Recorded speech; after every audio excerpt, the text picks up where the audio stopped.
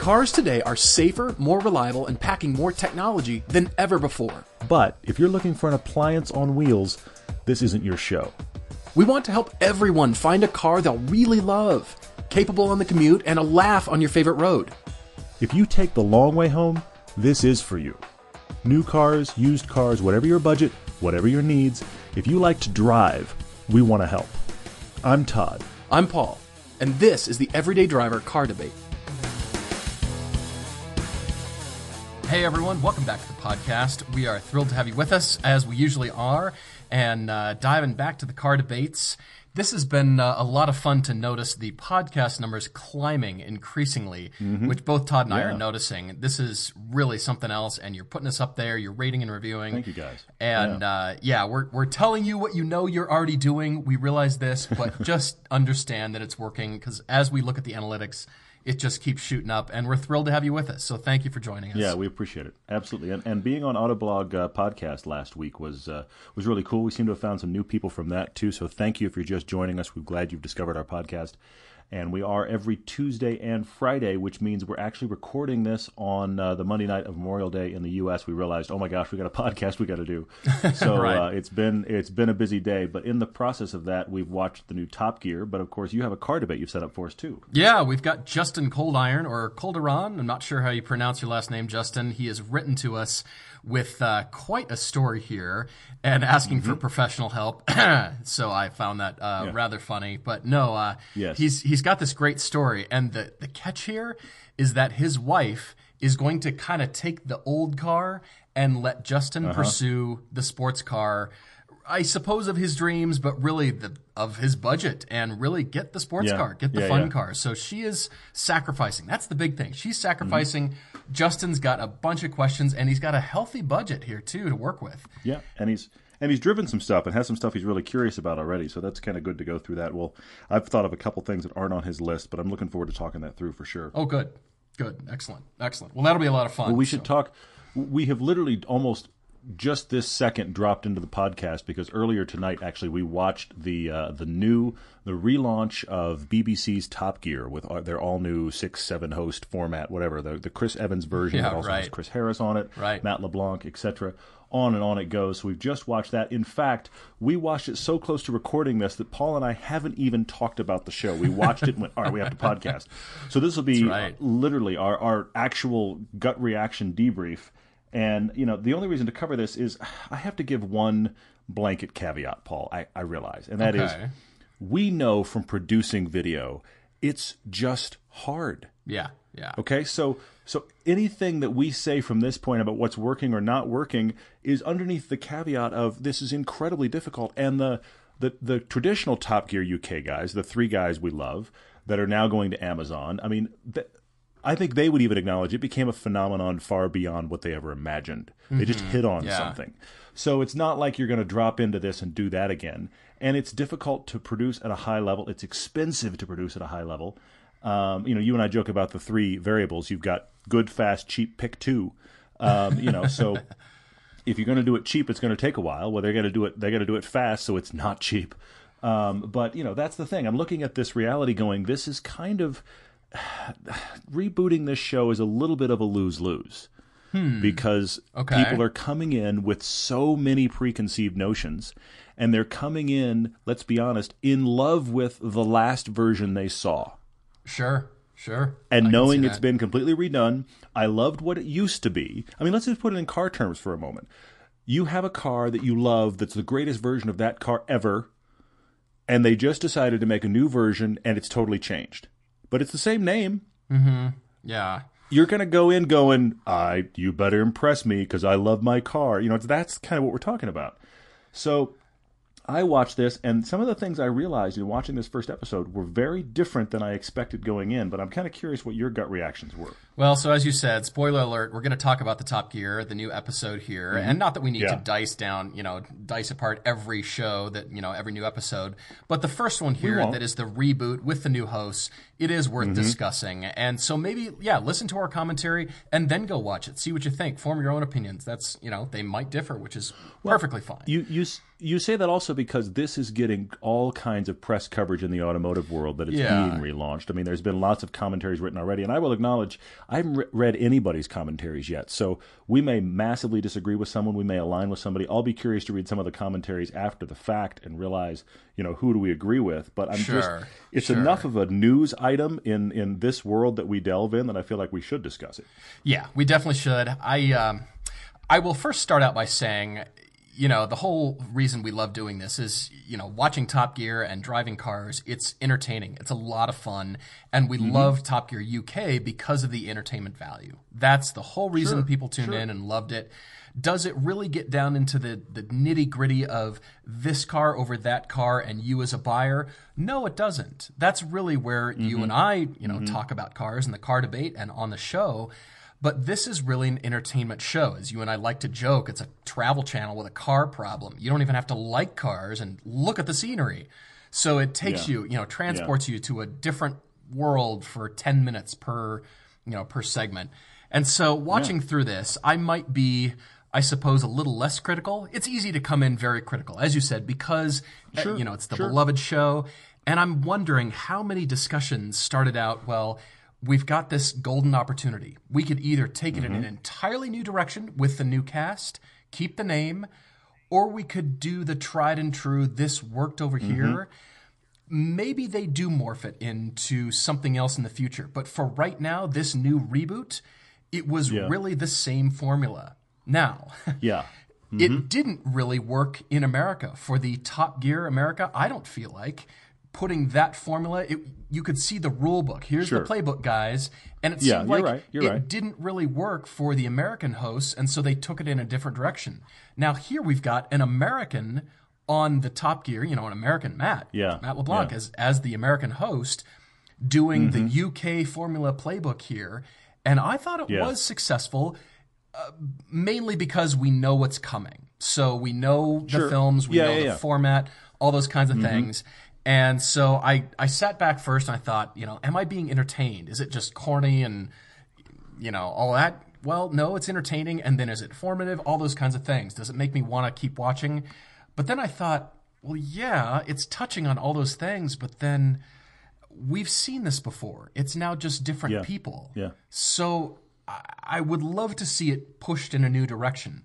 I think for the reboot, they kind of had to kind of do what they know and love, what everybody's expecting, and test the waters, test themselves, flex their own presenting muscles. Speaking of which, I thought Matt was hilarious. I was laughing out loud. Well, he was fabulous. Some interesting things. He was great. You've touched on some interesting things already. I agree with you. Actually, I have to say, personally, I liked Matt LeBlanc more than Chris Evans. Now, I don't have history with Chris Evans, listening to him on BBC Radio. Clearly, and honestly, when I watch him on TV, he feels like a radio host to me. His delivery style, his speed, he feels like a radio host to me and not a TV guy. Sure. I know this sounds weird, but he feels to me like, if you watch, I realize they're different personalities, but if you watch he and LeBlanc side by side, LeBlanc is very subtle. He's been on camera a lot. Tiny little moves he knows read. An Chris eyebrow. Evans is very big. Raise an eyebrow at the audience, and it's hilarious. Totally. Chris Evans is very, very big. He's just physically big, which actually helps your voice on radio, but can look a little kind of frantic on TV. So I was, and maybe that's just who he is, but I felt like it was a radio guy doing TV a little bit because he was being very big, and I kept thinking, if I was only hearing this, it'd be perfect as far as delivery-wise. But with all of the movement, I'm kind of like, you can be so much more subtle on camera. But that was one thing that struck me. And I guess it was the contrast with LeBlanc, who was being subtle, that made that work. But anyway, I don't think Chris Evans was bad. I just thought Matt LeBlanc exceeded my expectations. I thought he had almost every moment I thought was genuinely funny was his. Right. But I want to come back to something you said, and that is, I'm shocked at how much this did just feel like a recasting. Yeah. I really expected, especially with all the hosts they introduced, I really expected more of a shift, more of a change in the style. And it was pretty much just, oh, well, we cast person A as now person X and person B is now, you know what I'm saying? Right. Draw the line from this person to that person, that just slot them right into the same stuff, right? I mean, obviously, with all the hosts, and as we go forward, and look, I will also acknowledge this is show 1. We're not going to do this for every episode. There's no point. But I was a little taken aback, not that it was produced badly, but I was a little taken aback that it felt like what we would have seen last season, just with different guys plugged in. Mm-hmm. Mm-hmm. Could they have opened themselves up more for criticism had they come out with brand new segments, untested, untried? Because the way Top Gear UK is now, or the way it ended and is now rebooted, that was a morph. I mean, you and I have watched episodes from way back, and we've seen certainly, you know, the change. They've gone through seasons of just destruction of property, and then seasons of just focusing on cars. And they've really fine-tuned and honed things a certain way that they know the audience responds to, which, by the way, was a huge studio audience. So they've fine-tuned everything to know that, okay, this works. This format works. Now, does it matter the person at that point? As you said, the show, because of that, the show grew bigger than the trio. So now plug a new person with new personality. And, you know, most of Matt's funniest moments were entirely unscripted. Top Gear likes to do the very scripted thing, as we know. Yeah. But when he would just jab, he'd notice something and make a snide comment or this. I mean, the Aerial Nomad segment had me laughing, and I thought it was really a lot of fun. Clearly, he was having fun. And that translated on camera. You're right. He's been on camera before, but I could feel his personality. And so let him run, let a known personality run, and they'll put their own spin on things in this format. However, then as I watched more and more, I thought, okay, we kind of know what's coming. Okay, the celebrity guests, and okay, then the next segment, what's the car going to be? Okay, it's that car. You know, we know what's coming. It's just sort of... Then we're just watching just for the car at that point.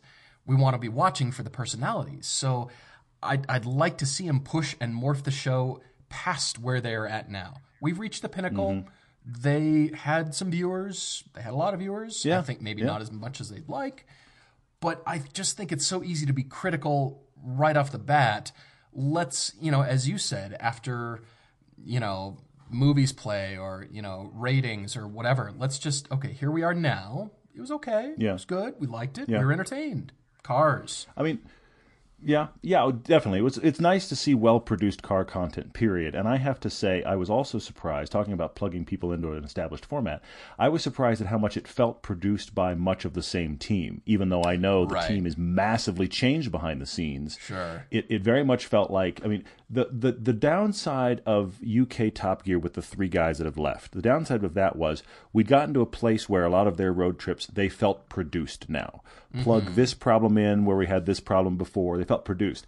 These felt the same level of just produced, set up, which is not necessarily bad, but it didn't feel like the shakeup that the kind of controversy would suggest. And that actually leads me to another point. Okay. I have seen a couple little headlines where they're talking about, wow, the new UK Top Gear is a huge success. Here are the numbers, big numbers in Britain. I'm sure big numbers elsewhere.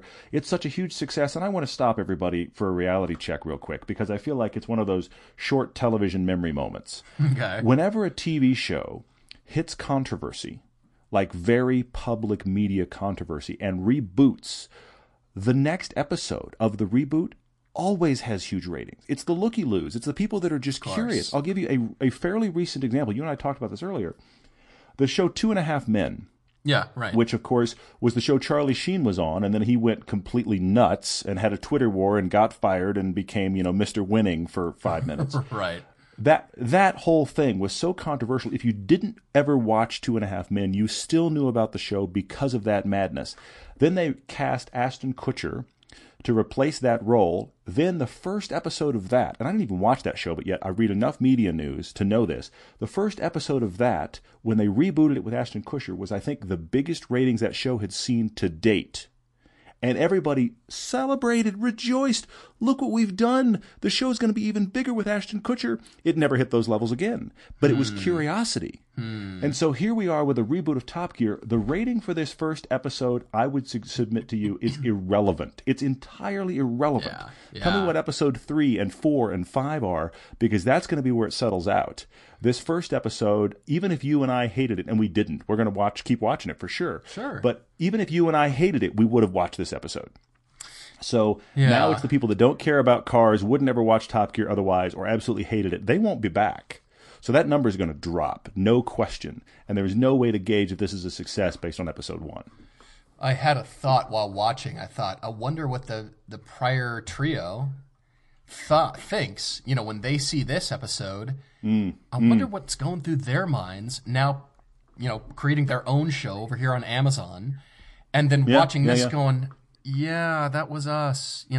It's a bigger thing than them, but maybe not. And that's why I say this show needs to get creative and pretty quick. It worked. Use the rule book. Here's the playbook.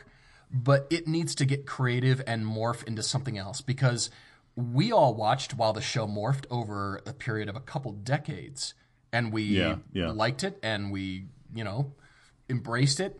Well, with new hosts and a, new format, or not a new format, I mean new hosts and same kind of format, it needs to grow. It needs to evolve even more, and now play to the strengths of the personalities that we do have. We've got a huge cast here in comparison. We've got 7 people. I mean, Sabine was barely used. Chris Harris wasn't anywhere to be seen.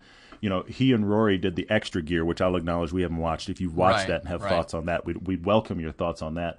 I think Chris Harris is in next week with the McLaren 675, so we're curious about that. I want to see Rory on camera. I mean, everything I've seen of his is great. Sabine was massively underused. Which brings up a point. I mean, I felt like there were a couple of 6 segments. The Reliant Robin segment got into this, but the Nomad segment and the opening segment definitely got into this, where you've got a well-shot, well-produced, interesting location segment. Sure. And then you added a layer where I just went, did we need to go there? I mean, in the opening when it was Z06 which versus Viper, very cool. On an airbase for Top Gun, also cool. Do we need to do guns on the roof? Really? Right. I mean, that felt like the 5-year-old got into the development meeting. Let's put guns on it. And sure. Then, I loved Matt in in Morocco.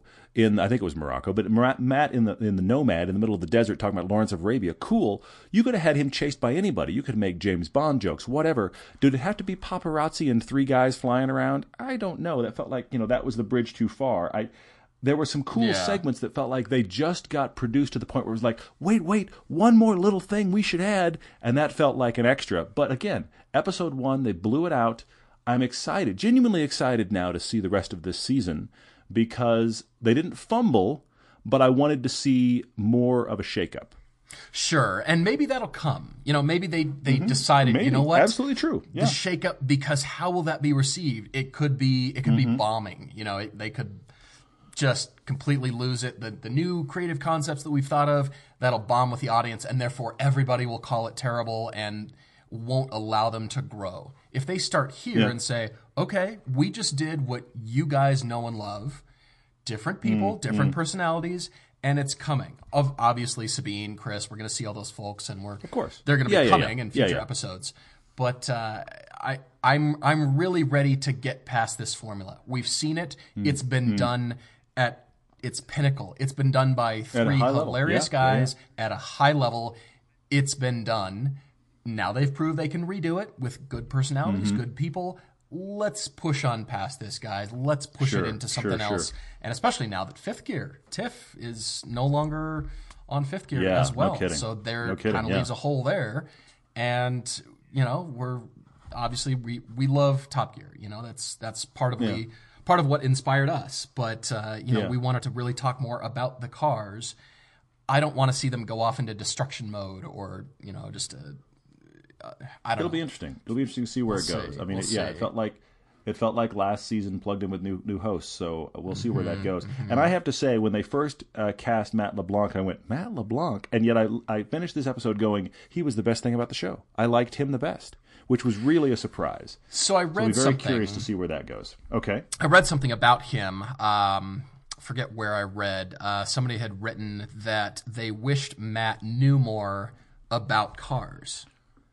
And I had that comment in my mind when he first appeared, and then the Nomad segment finished, and I thought, no, that's nearly irrelevant. He knows some about cars, which is fine. Yeah.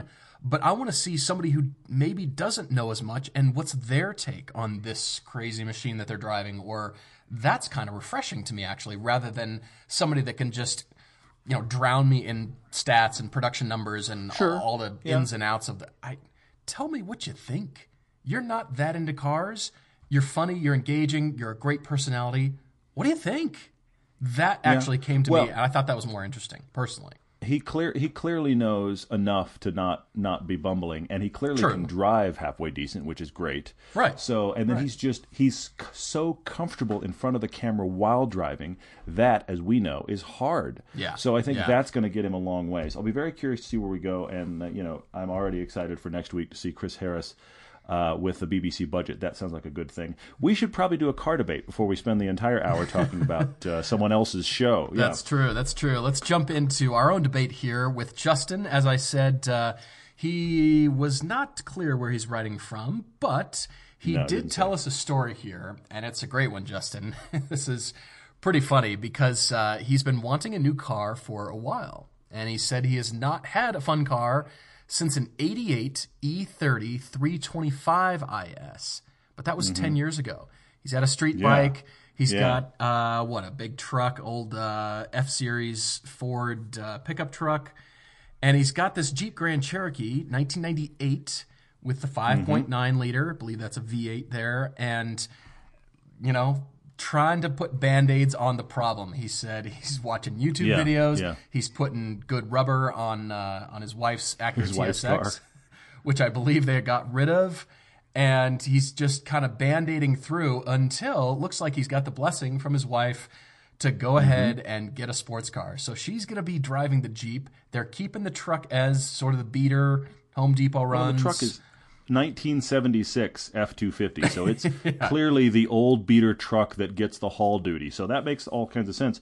I think it's interesting here that he mentions that he only does about 3,000 miles a year, which can really change the number of options. He's looking for something that can get him into sports cars. He has called me out and said nothing tiny. Now, he's about our size. He's 6'3", 210, so he's about our size, but he doesn't want something really small. So he's told me that I cannot recommend a Miata or an FRS. So, okay. Can I recommend a BRZ? No, that's technicality. But so he said he doesn't want something tiny, but he wants a genuine sports car for autocrossing and probably actual track days. He's not going to get into racing with it necessarily, but he wants some track days. So he's looking for character and power. I mean, the TSX was fun with better rubber on it, but he's looking for his preference here. He says slightly unique, naturally aspirated, mildly modified cars, and so definitely something with some personality to it. And he starts listing things he's driven or he's curious about, which, hey, Justin, bravo, you've already looked at some really cool stuff. This is going to be fun. He's got this list here of cars he has not driven, but on his list. I do recommend, both of us recommend you driving these cars because your opinion might change. You've got a lot of information here as far as technicality, but Justin, you got to drive these cars. Yeah. Something else that caught my interest here is his statement here about liking slightly unique, naturally aspirated, and mildly modified. And I question you, Justin, because of the mildly modified. Todd and I have debated this endlessly, and it's the buy a cheap car and mod it up to oblivion, or buy a better car.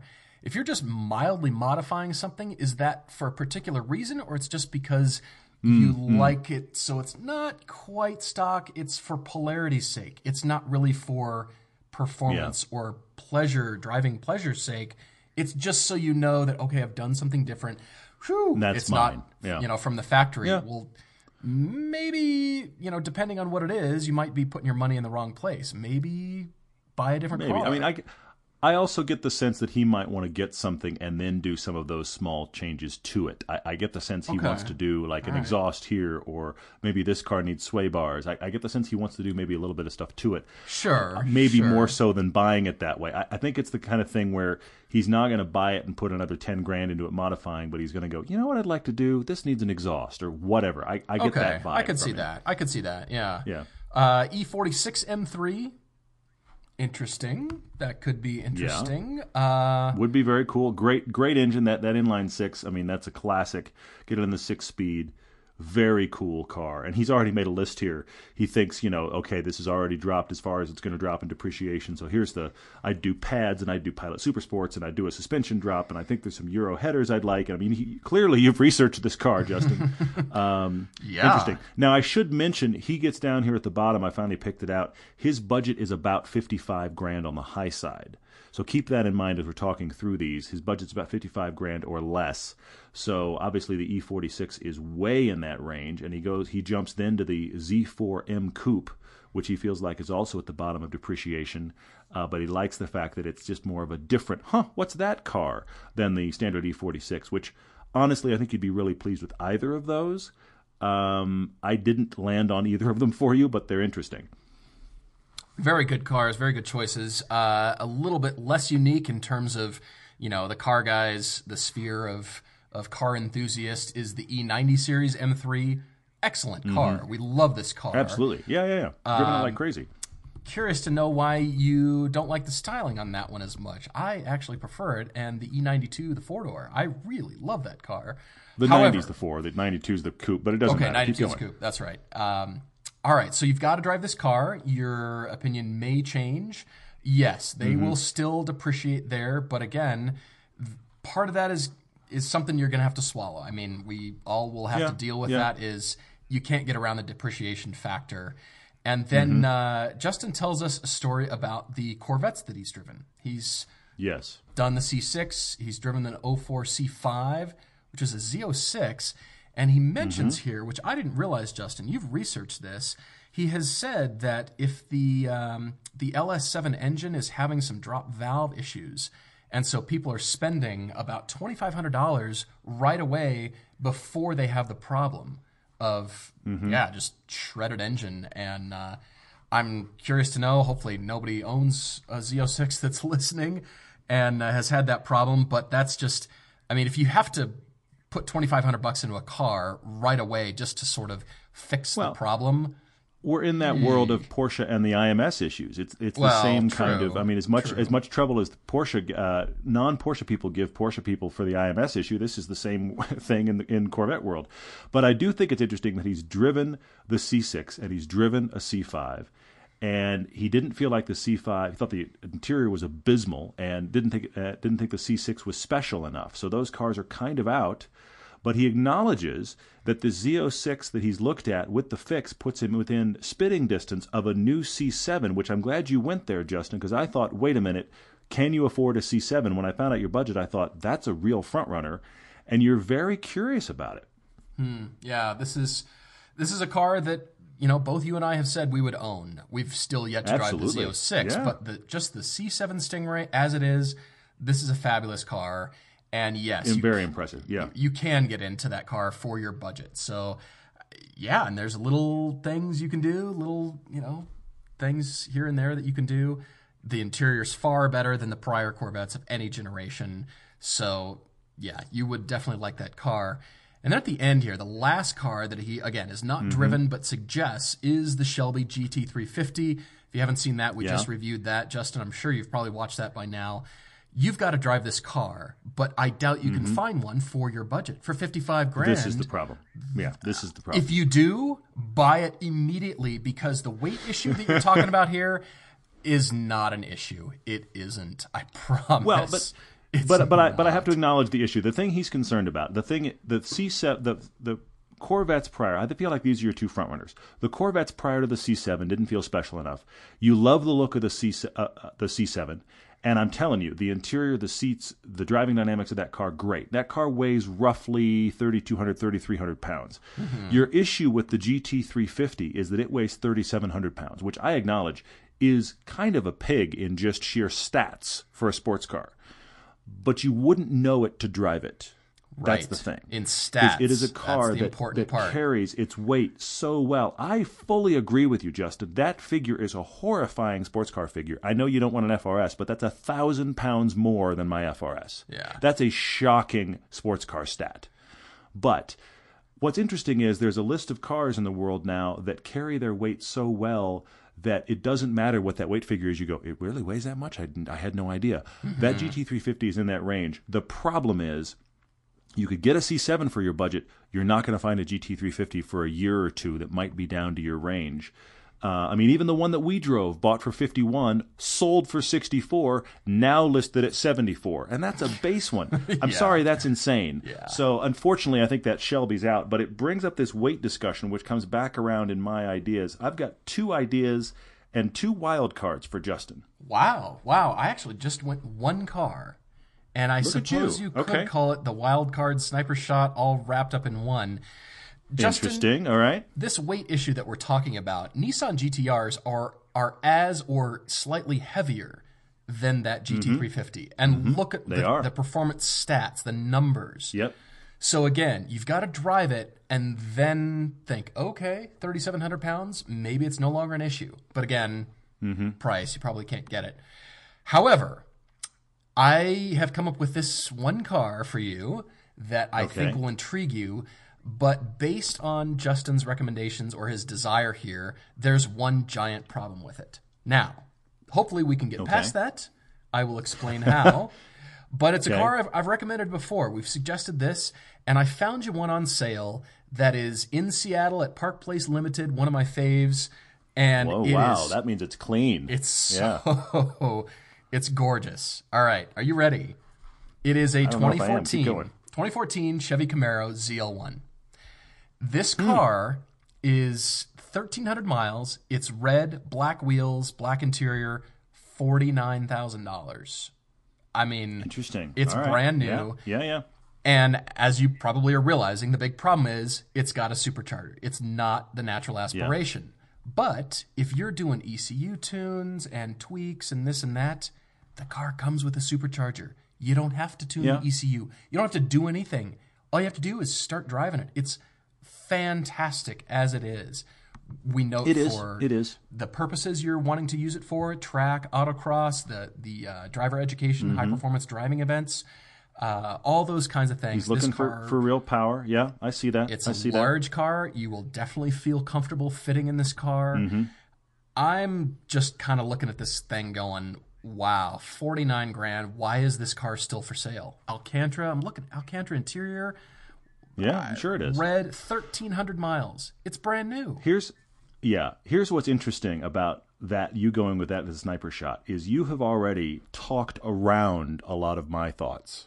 You haven't hit any of my thoughts, but you talked around a lot of them. Oh, really? I do want to say to you, Justin, that of the list you sent us, I would say the answer of the list you sent us, those 5, which again was the 3 BMWs, E46, the Z4, the E92, and then the C7 and GT350. Of those 5 you sent us, I think the C7 is your winner of those 5. So I do want to acknowledge that. And I want to say, if you're worried about depreciation, buy a year-old one. You've still got warranty left. Somebody else took the initial hit. And then you're a little bit happier on the depreciation end. So there's that thought. Looking at your BMWs, I have this thought for you. What about an M235i? That's more in the wild card range, but what about that car? Because you're dealing in kind of E46 size, but a modern BMW. I think those M235s in general are not common and interesting looking. It is on the small side. A lot of the cars you've looked at, those BMWs specifically, are smaller cars. You're interested in that smaller car in that range. Okay, the right weight, you could get one for your budget. I say look at that. And then if you want to go tuning nuts, we've talked about it before, the Denon guys could make you extra hot later down the road if you decided. Clearly. So I think that M235i would be an interesting car you could go buy now versus get on a wait list for an M2. Obviously, that's not naturally aspirated, but I kind of wonder about that in replacement to the other BMWs you're looking at because they're either older or not as interesting. That's my thought there. Then I had this thought, which is also a wild card, and that is, it's right at the top of your budget. Of course it is, because it's us talking. But you brought up the GTR, Paul, and I say, why not a GTR? Oh, really? Really? Now, I will acknowledge, for $55,000, you're looking at an 09 and a few 2010s. I would highly recommend you get a 2010 and avoid an 09 if you're going to look at this. The problem with the GTR is maintenance. That's the problem. But you're putting on 3,000 miles a year? Really? So if you're putting on 3,000 miles a year, then you're not going to be flying through maintenance barriers on that car like most people do when they daily drive them.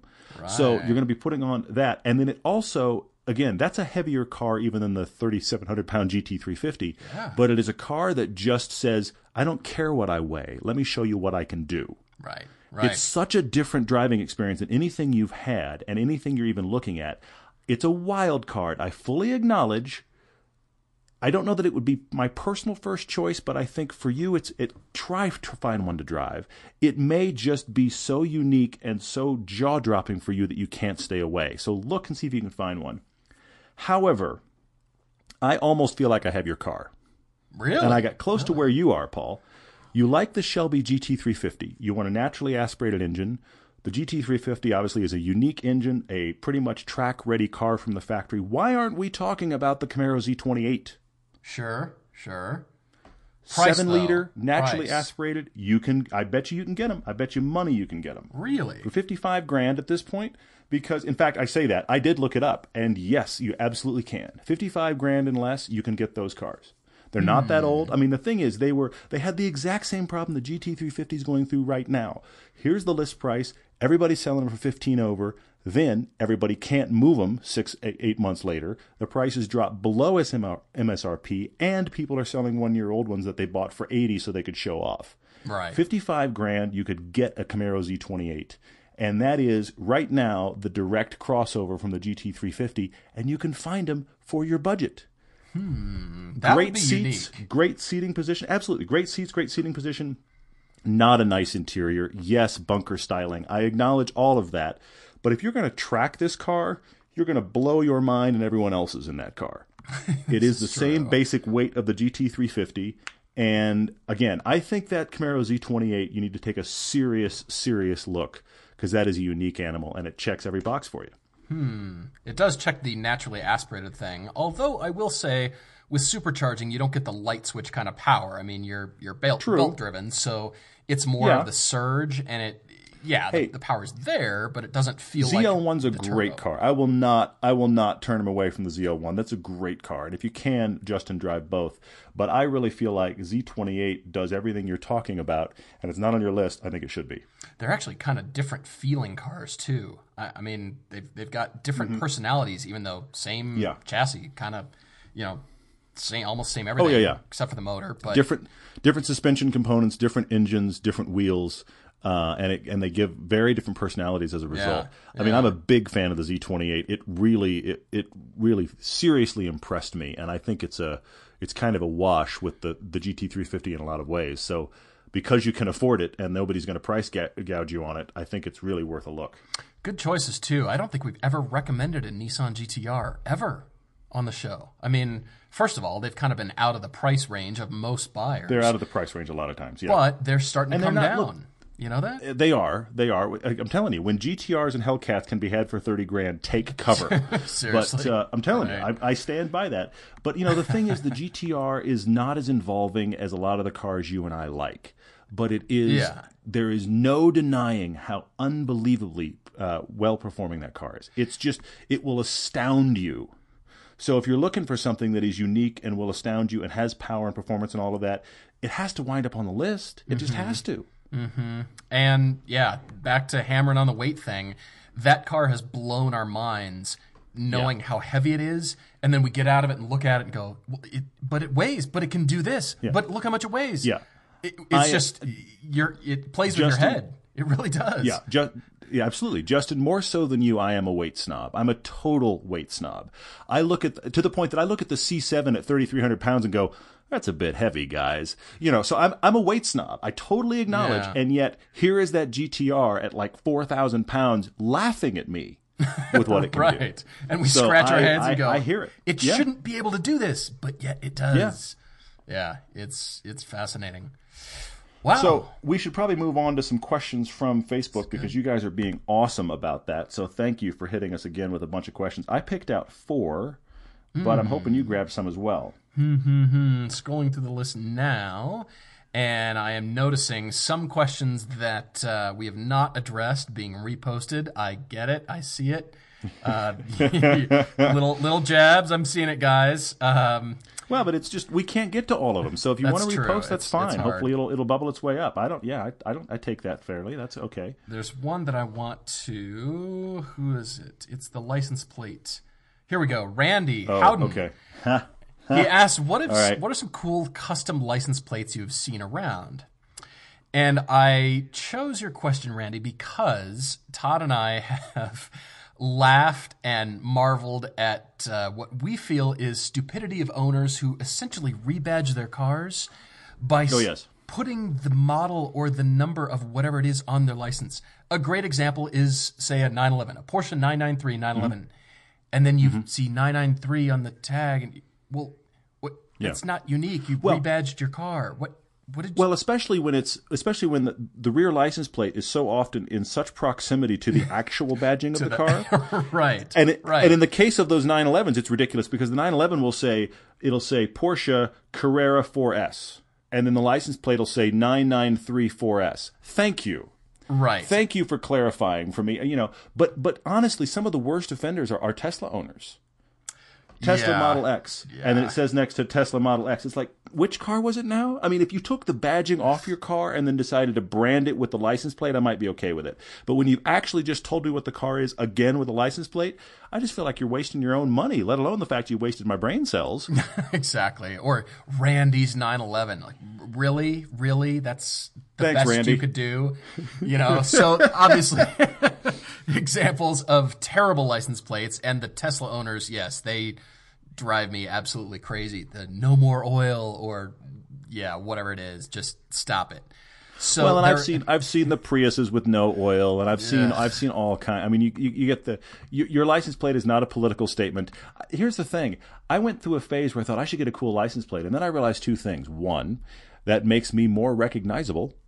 Just saying, I go lots of the same places. So that's part one. And then part two, I realized there's really nothing I have to say that badly on my car. And a license plate it's like a barcode. Let's be honest. It's a barcode on the bottom of your groceries. It doesn't need to say anything cute. It's just a registration number. Right. I got past it at some point. I very rarely see a personalized plate and I think, now that's cool. It's very rare. There's two that strike me. I know I've seen cooler ones, but there's two that struck me.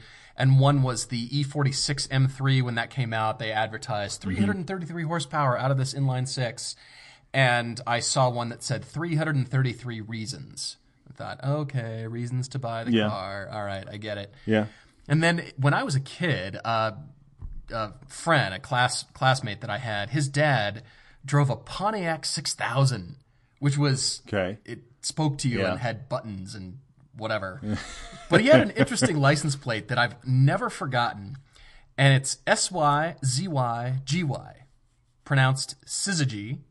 Go look this up. It means a conjunction or opposition, or another definition could mean a pair of connected or corresponding things.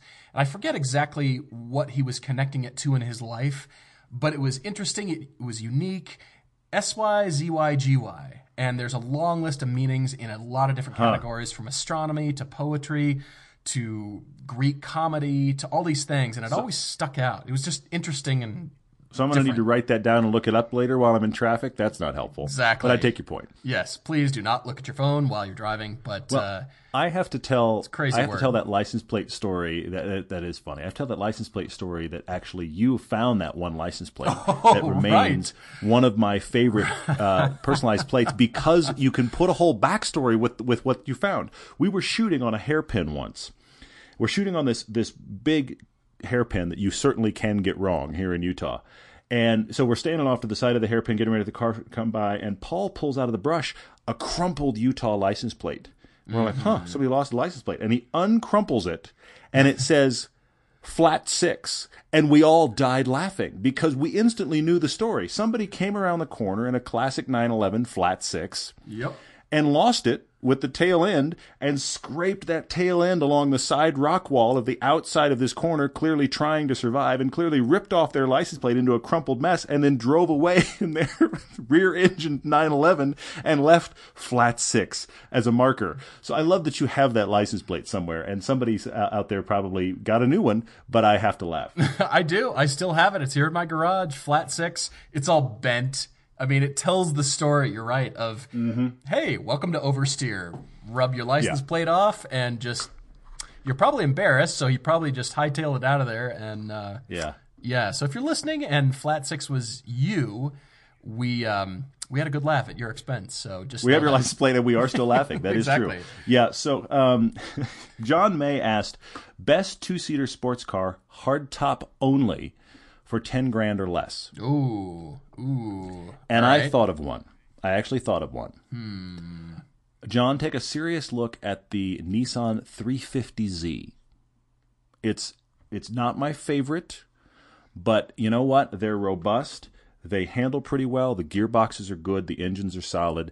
I would say get as recent a car as you can. The problem is at $10,000, you're looking at a lot of 03s, which is year one. I wouldn't recommend year one.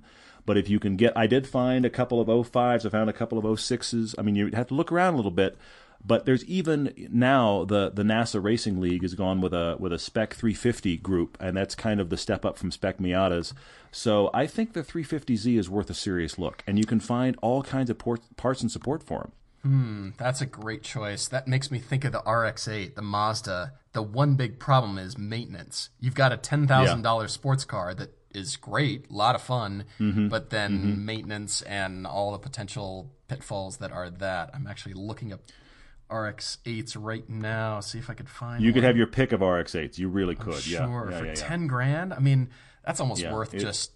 Yeah. Maintenance is your question mark there, but you could have your selection of them at that price. Gosh, yeah. Wow, $10,000. What else? There's plenty that we're forgetting, I'm sure. Yeah. Well, I mean, but you can start finding all stuff if you go old enough. I mean, we can get into old Porsches, we can get into other Japanese cars. The question is how old and what's the maintenance. I mean, you're not going to find a nice pristine old 90s Supra for that kind of money because the pristine ones are going for too much.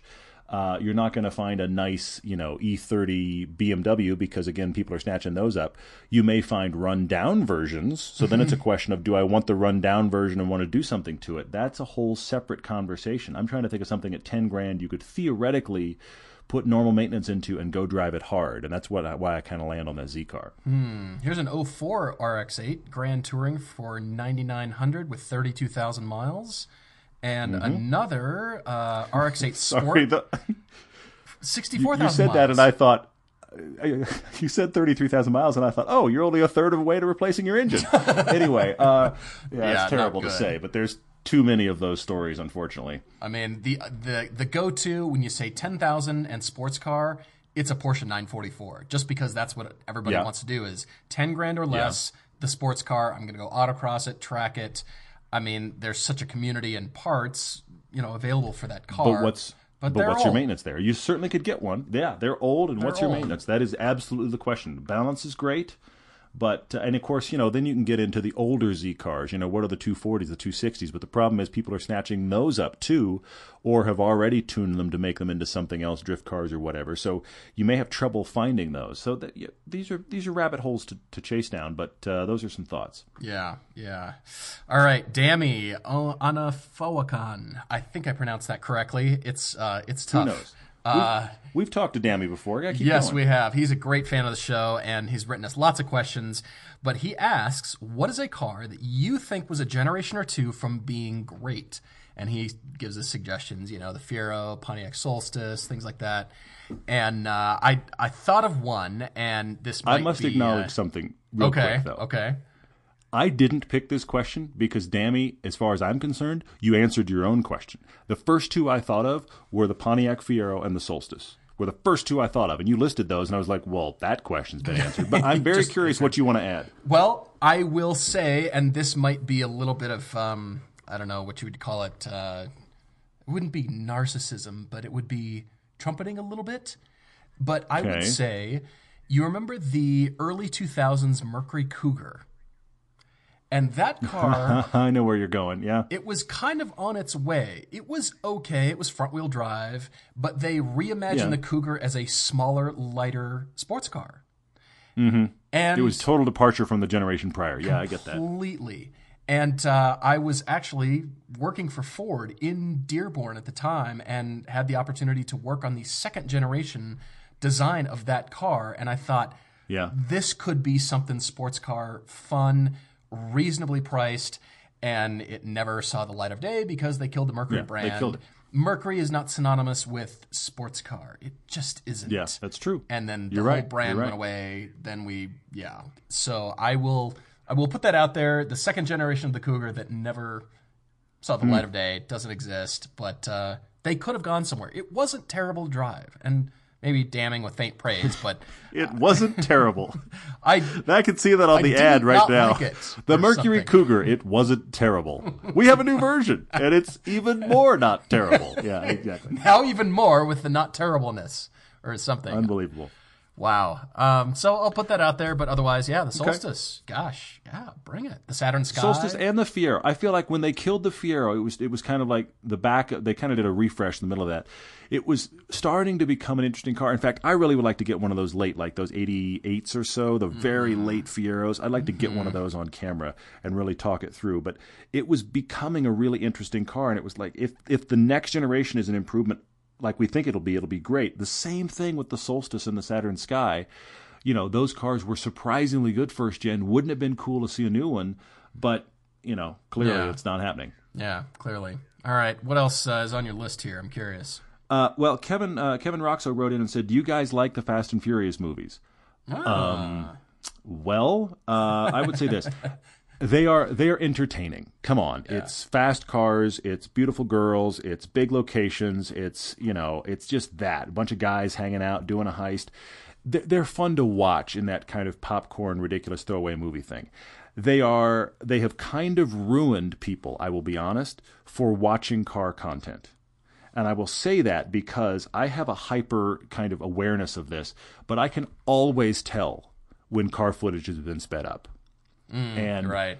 Those movies are just full of it. They're full of sped up car content. And, there's some real stuff that gets done in some of them, some practical effects. But by the time you get up to 7, it's just, there's almost nothing practical left. But even if you take a simple movie and they speed the cars up, I can instantly tell. But the problem is the reverse of that equation. People watch our stuff where the cars are not sped up, and we are sometimes going by a camera at, borderline arrestable speeds, and people are like, "Oh, you guys are just driving slow." And I'm like, "That's what a car really looks like at 80." By the way, right.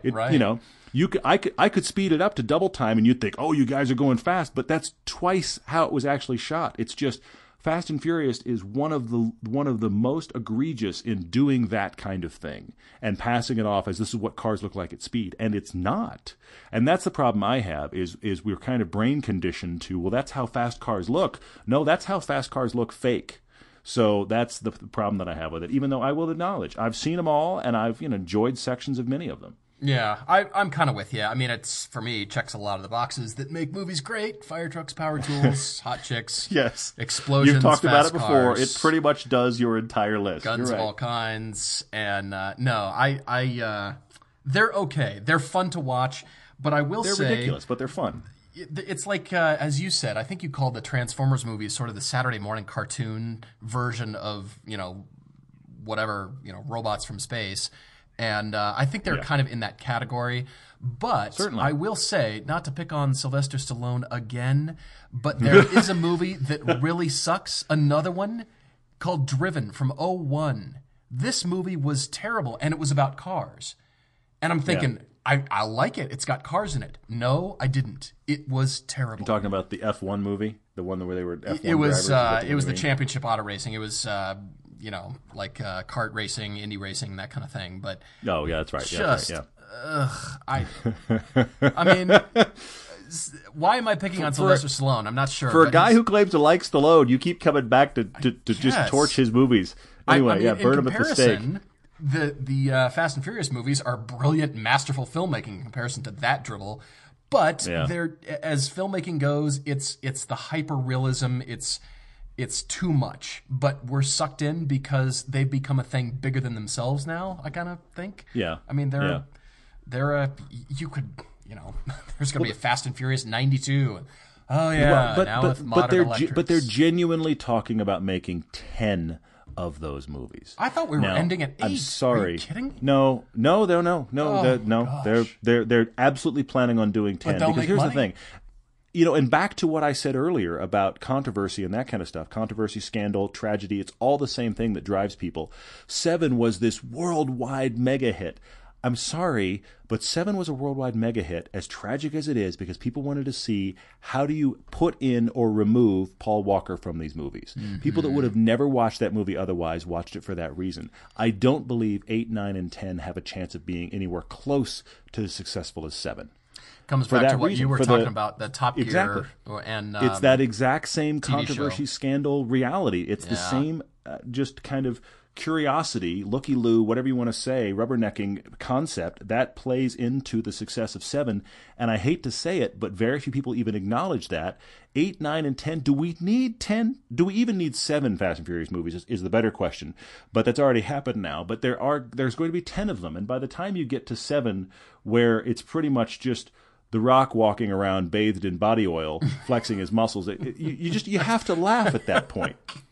You have to. It's at just this point, right? it's so unbelievably ridiculous that it's the thing you laugh and watch just because you want to be like, I want to put something on that'll make me laugh, and I'll watch it, and off we go. So, anyways, that's much more than I planned to give that, Keith. But there's that question for you. we did that justice. All right. Yeah. James Dyer is actually asking 2 questions, but I will pick one of them, and that is the automatic rev matching. And he is asking about the downshifting. So, is that something we're welcoming? Do we like that? Or is it, getting away from the pure driving experience? I'm mixed about it, James, because I've driven the 350Z Nismo. What else? The M235i. C7 Corvette. C7 Corvette. A few cars that have this technology. I guess I like it in the dual clutch. I like it a lot. Leaving it in manual, and we've driven the M4, and in my Cayman, I'm actually liking it. And we've gotten in cars that have that are the automatic, so the dual clutch. And instructors riding shotgun will say, at least for the BMW, they're sort of trying to sell you on the virtues of the transmission, but still, sure, they're saying, let the transmission do the work for you. Just take a lap or 2 and don't put it in manual and, see what you think.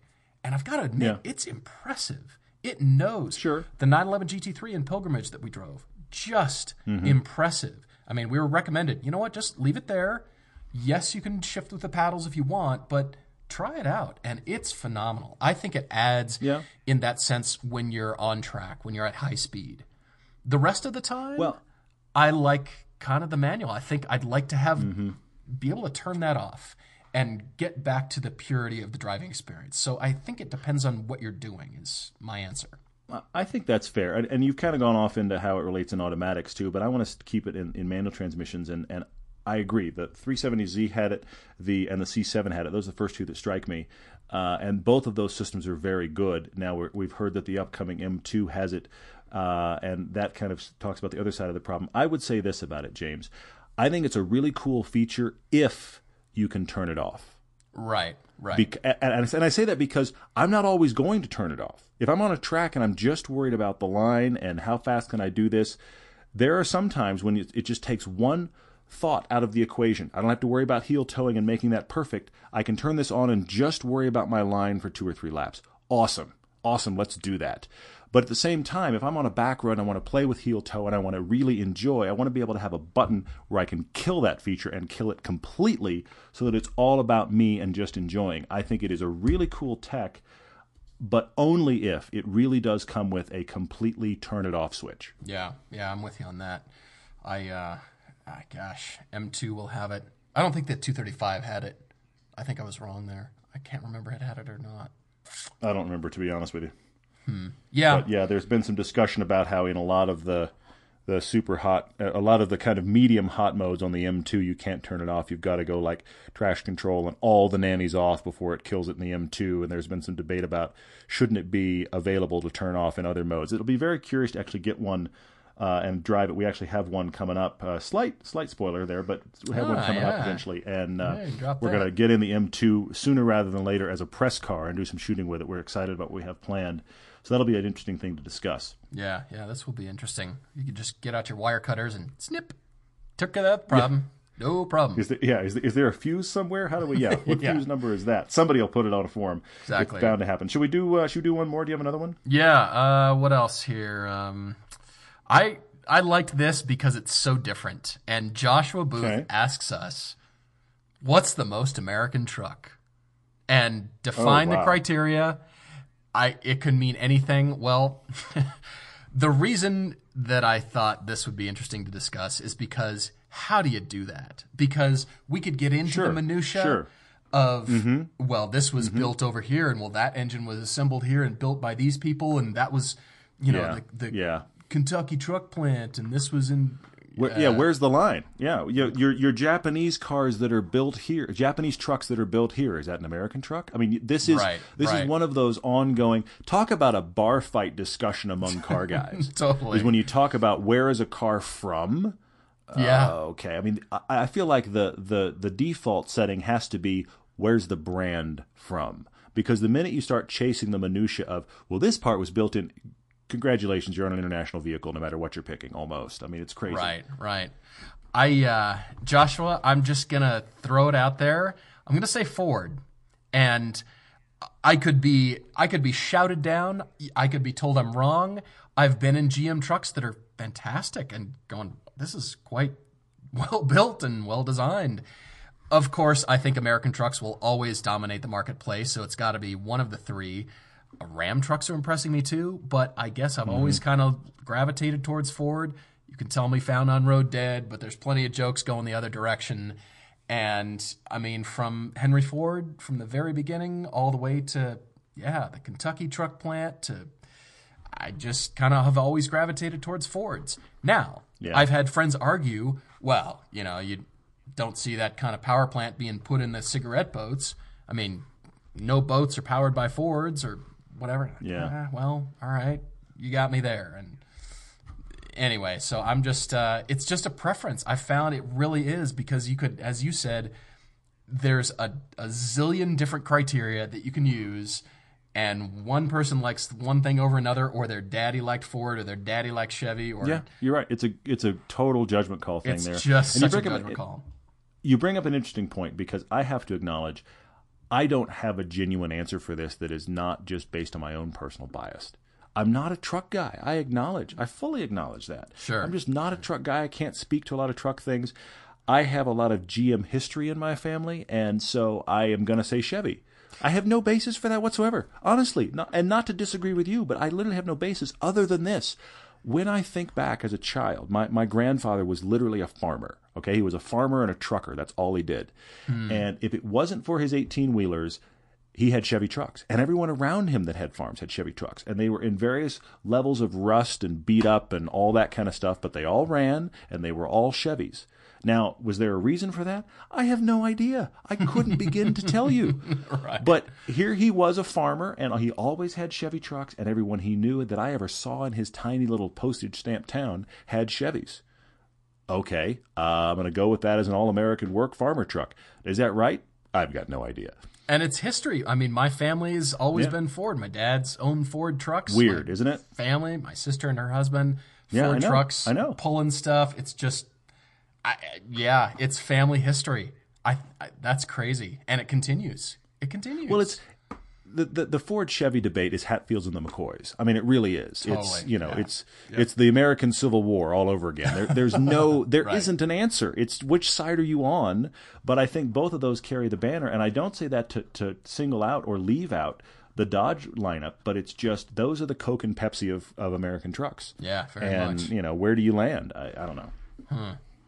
History, family history. Well, guess what? we do our 1 hour podcast without even trying now. So yeah, here we are again. Thank you guys for joining us. We'll be back on Friday with another podcast, and of course we will have videos as fast as we can on Thursdays. We've got a cool Audi piece that we've been kind of holding back as we've done more timely pieces. That is coming not this week but next. That is on its way. That is an Audi RS4 versus an Audi S4 of the next generation. Interesting discussions happened on that one. And it is a snowy piece, which I know is a little bit untimely now. But hey, we had our first summer day in Utah this weekend, so we're not that far off. Yeah, finally, summer is here. Felt really good. Been waiting for this for a long time, but in the meantime, looking forward to sharing more with you guys. Keep writing to us at everydaydrivertv@gmail for your car debate, as well as the website and Facebook. And I'm sure people are going to be copying and pasting and hitting us up again because we didn't get to their question That's yet. great. But it's all good. Bring it on. And looking forward to talking to you then. Thanks, guys.